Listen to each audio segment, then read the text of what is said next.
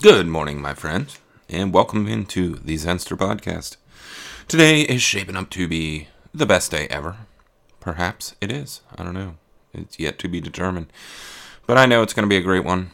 And Pura Vida, Wabi Sabi. We start every day by giving thanks and asking, what are you thankful for?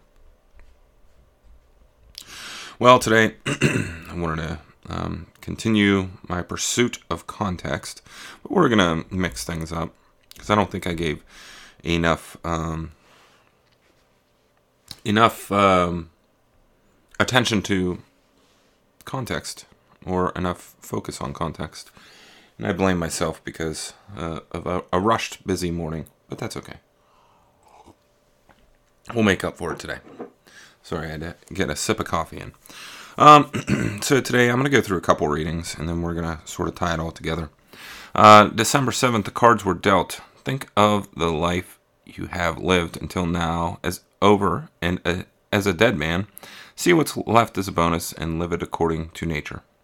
Love the hand that fate deals and play it as your own, for what could be more fitting? Marcus Aurelius from Meditations. And I just thought that was good. Kind of fits with amor fati, which is love of fate, right? And one more reading, because I think all three books are relevant today. So the states of being. This is from the Tao of Joy Every Day.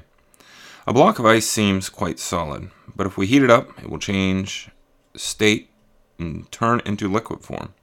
And if we heat it up even more, it will change state yet again and become steam. With every change of state, the molecules of water become more energetic and mobile. At its highest level of energy, the gaseous form of water possesses the greatest freedom of movement. Human beings are not so different. Our physical bodies seem quite solid and substantial, but that is not the only form we can assume. From a metaphysical perspective, our earthly manifestations are like blocks of ice we are at the lowest level of spiritual energy and possess the least degree of freedom. When we are not bound by the body, we transform to a higher state of being. In that state, we do not have the substance of the physical self, but the spiritual self imbued with great metaphysical energy has unlimited freedom to go anywhere and perceive anything. This is the original nature of the soul, and the way we all are between lifetimes. So today, existing now in solid form, you retain only a dim memory of what you used to be. Nevertheless, your true nature remains constant. So whenever you encounter expressions of spirituality, you cannot help but feel something within. Use this as a guide to trust. Use this as a guide as you explore the Tao. Trust your feelings. And those are the warm-ups. And for the final reading, and then we ramble. We're going to talk about simplicity. Be aware of Tao. Isn't that simple? No, let's reduce more. Be Tao. Why go through all the rigmarole? Why endlessly examine scriptures and debate obscure actions of long dead saints and equally dead words? We need to affirm experience over words, individuality over dogma. After all, this study of Tao, there should only be a simple conclusion. There is only us and Tao. No, more simple still is being Tao itself. Then everything that is Tao is us. Those who follow Tao reduce everything in complexity until they reach the final irreducible conclusion. You are Tao. When you can be that without any contradictions, then you have truly achieved sublime simplicity. I love that word, sublime simplicity. Isn't that what we all want to strive for? Because every day we layer on complexity more and more. We add layers of complexity on top of us. It's like we're building our spiritual self, and every day, there's a new shiny thing that comes up and, just hammers on a layer of complexity to it. And I have this theory, and I swear, like, human beings are attracted to, to complexity. And, like, maybe it's part of the status games we play or something like that. But you see this often in the business world where, like, there's almost a natural, like, progression towards complexity, like thinking that that's the way to solve problems, when at its core, problem solving, it is, reduction into simplicity. And for some reason we get that backwards as a society, and by all means, I'm included in this group. I just try to think of it from a different angle. And I'm trying to connect simplicity and context. And if you think of them as elements, I want to say virtues, but they're not virtues. They're more like elements. And these elements have the ability to enhance our connection with individuals, and it can enhance our engagement with individuals or situations. It really is a conduit of our think of energy as a conduit, and simplicity and context are, the data packets, the messaging of that goes through the conduit. So you and I are connected, by being human and having shared experiences. And when we communicate, if we can distill it down to simplicity and context, then we have an advantage in our interoperability. There you go. So when we're communicating, we want to be able to convey the message in an easy to understand, well understood manner. And this can be done by simplifying language. It cracks me up when I see people like, I'll call them out, academics. I'll see this on Twitter where they use like choice, like, words. Lawyers are real big on this too, where they'll use like a kind of out there word, that has some context and some meaning, and they feel, well, I don't know if they feel this way, but you can sense a status symbol being projected whenever they use the word, and it doesn't have to be that way. We can simplify the language and focus on the key points, and because you're speaking for an audience, you're speaking to be heard, and the easier you can make that message understood and simpler, and simplify the words, then people are going to be able to grasp it and be able to engage with the content, and package up the message in a simple form with good context, and you are able to ensure that you're having a relevant, concise understanding with each other. Context provides the background and gives meaning to the message. Simplicity is how you deliver it. So it's like context is the nutrients, and simplicity is how you feed it. It's like sugar coated, right? So you make it easy to understand. If that makes sense, I think it does. But you think about this even in different applications in life and how we convey messaging, because information isn't always distributed through words. It can be through visuals. It can be through experience. Think about, I've been thinking about this a lot lately, especially having a website. You want to be able to make it very simple for a user, and you almost want to make it like so that the brain, likes it. It's like, ooh, I click this and it goes there. It feels good. But so having a simple, intuitive design, makes it easy for the user to navigate the site. And providing context in design,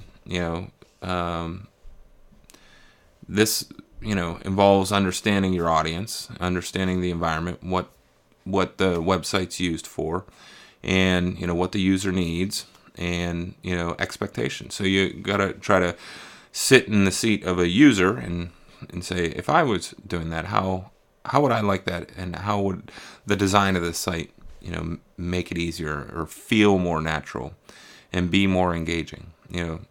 Simplicity is like distilled down to the nature of the world, right? Being one with nature and understanding it in that way, because we communicate. And I'm recently very interested in a book. It's called Cosmic America, and it's about religion and UFOs and technology, and how we kind of story and myth kind of drive us. I guess I'm getting off course here, but I'll have more to come on that. But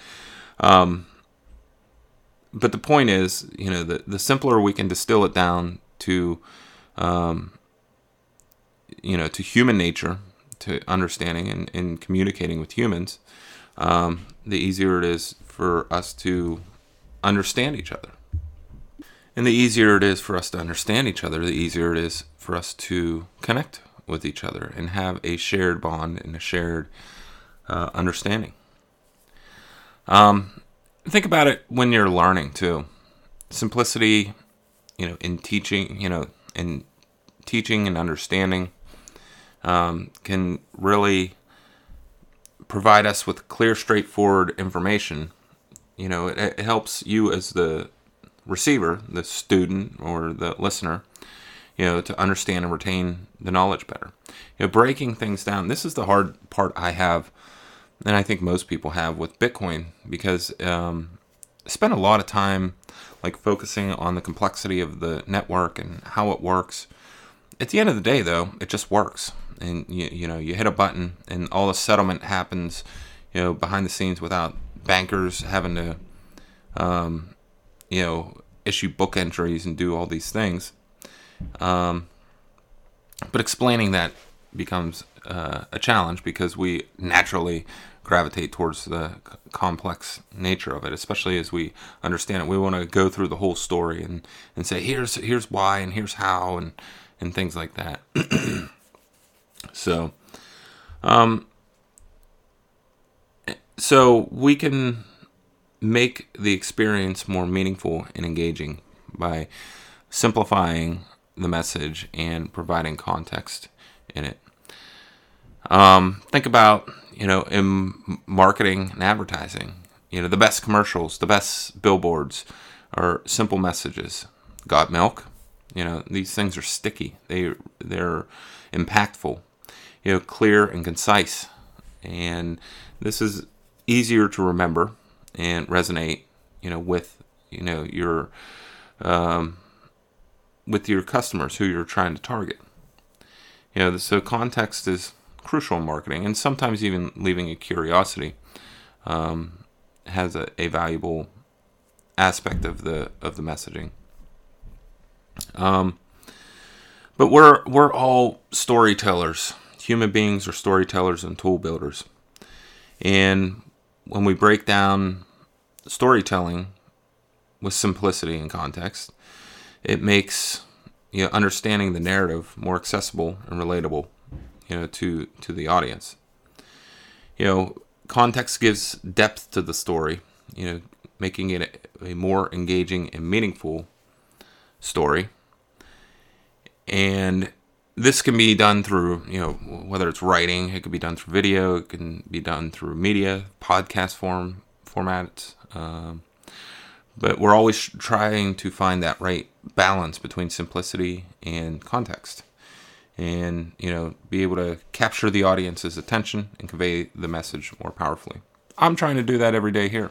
I try to think of ways that I can simplify the message, and sometimes I find myself going off on a rant, and I discovered that today is 3 minutes ago when I just ramble on, and here I'm doing it again, right?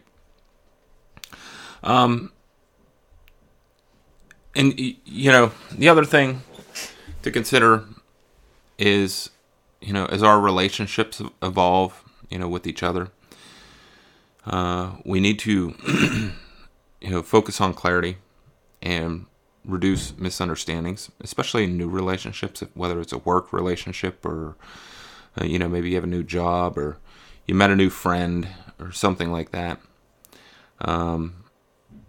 Being misunderstood can be easy when we add complexity to it.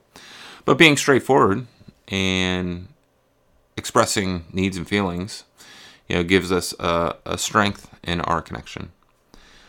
So understanding the context of someone else's experience and perspectives gives us an advantage in understanding empathy and, giving us a deeper connection in the relationship.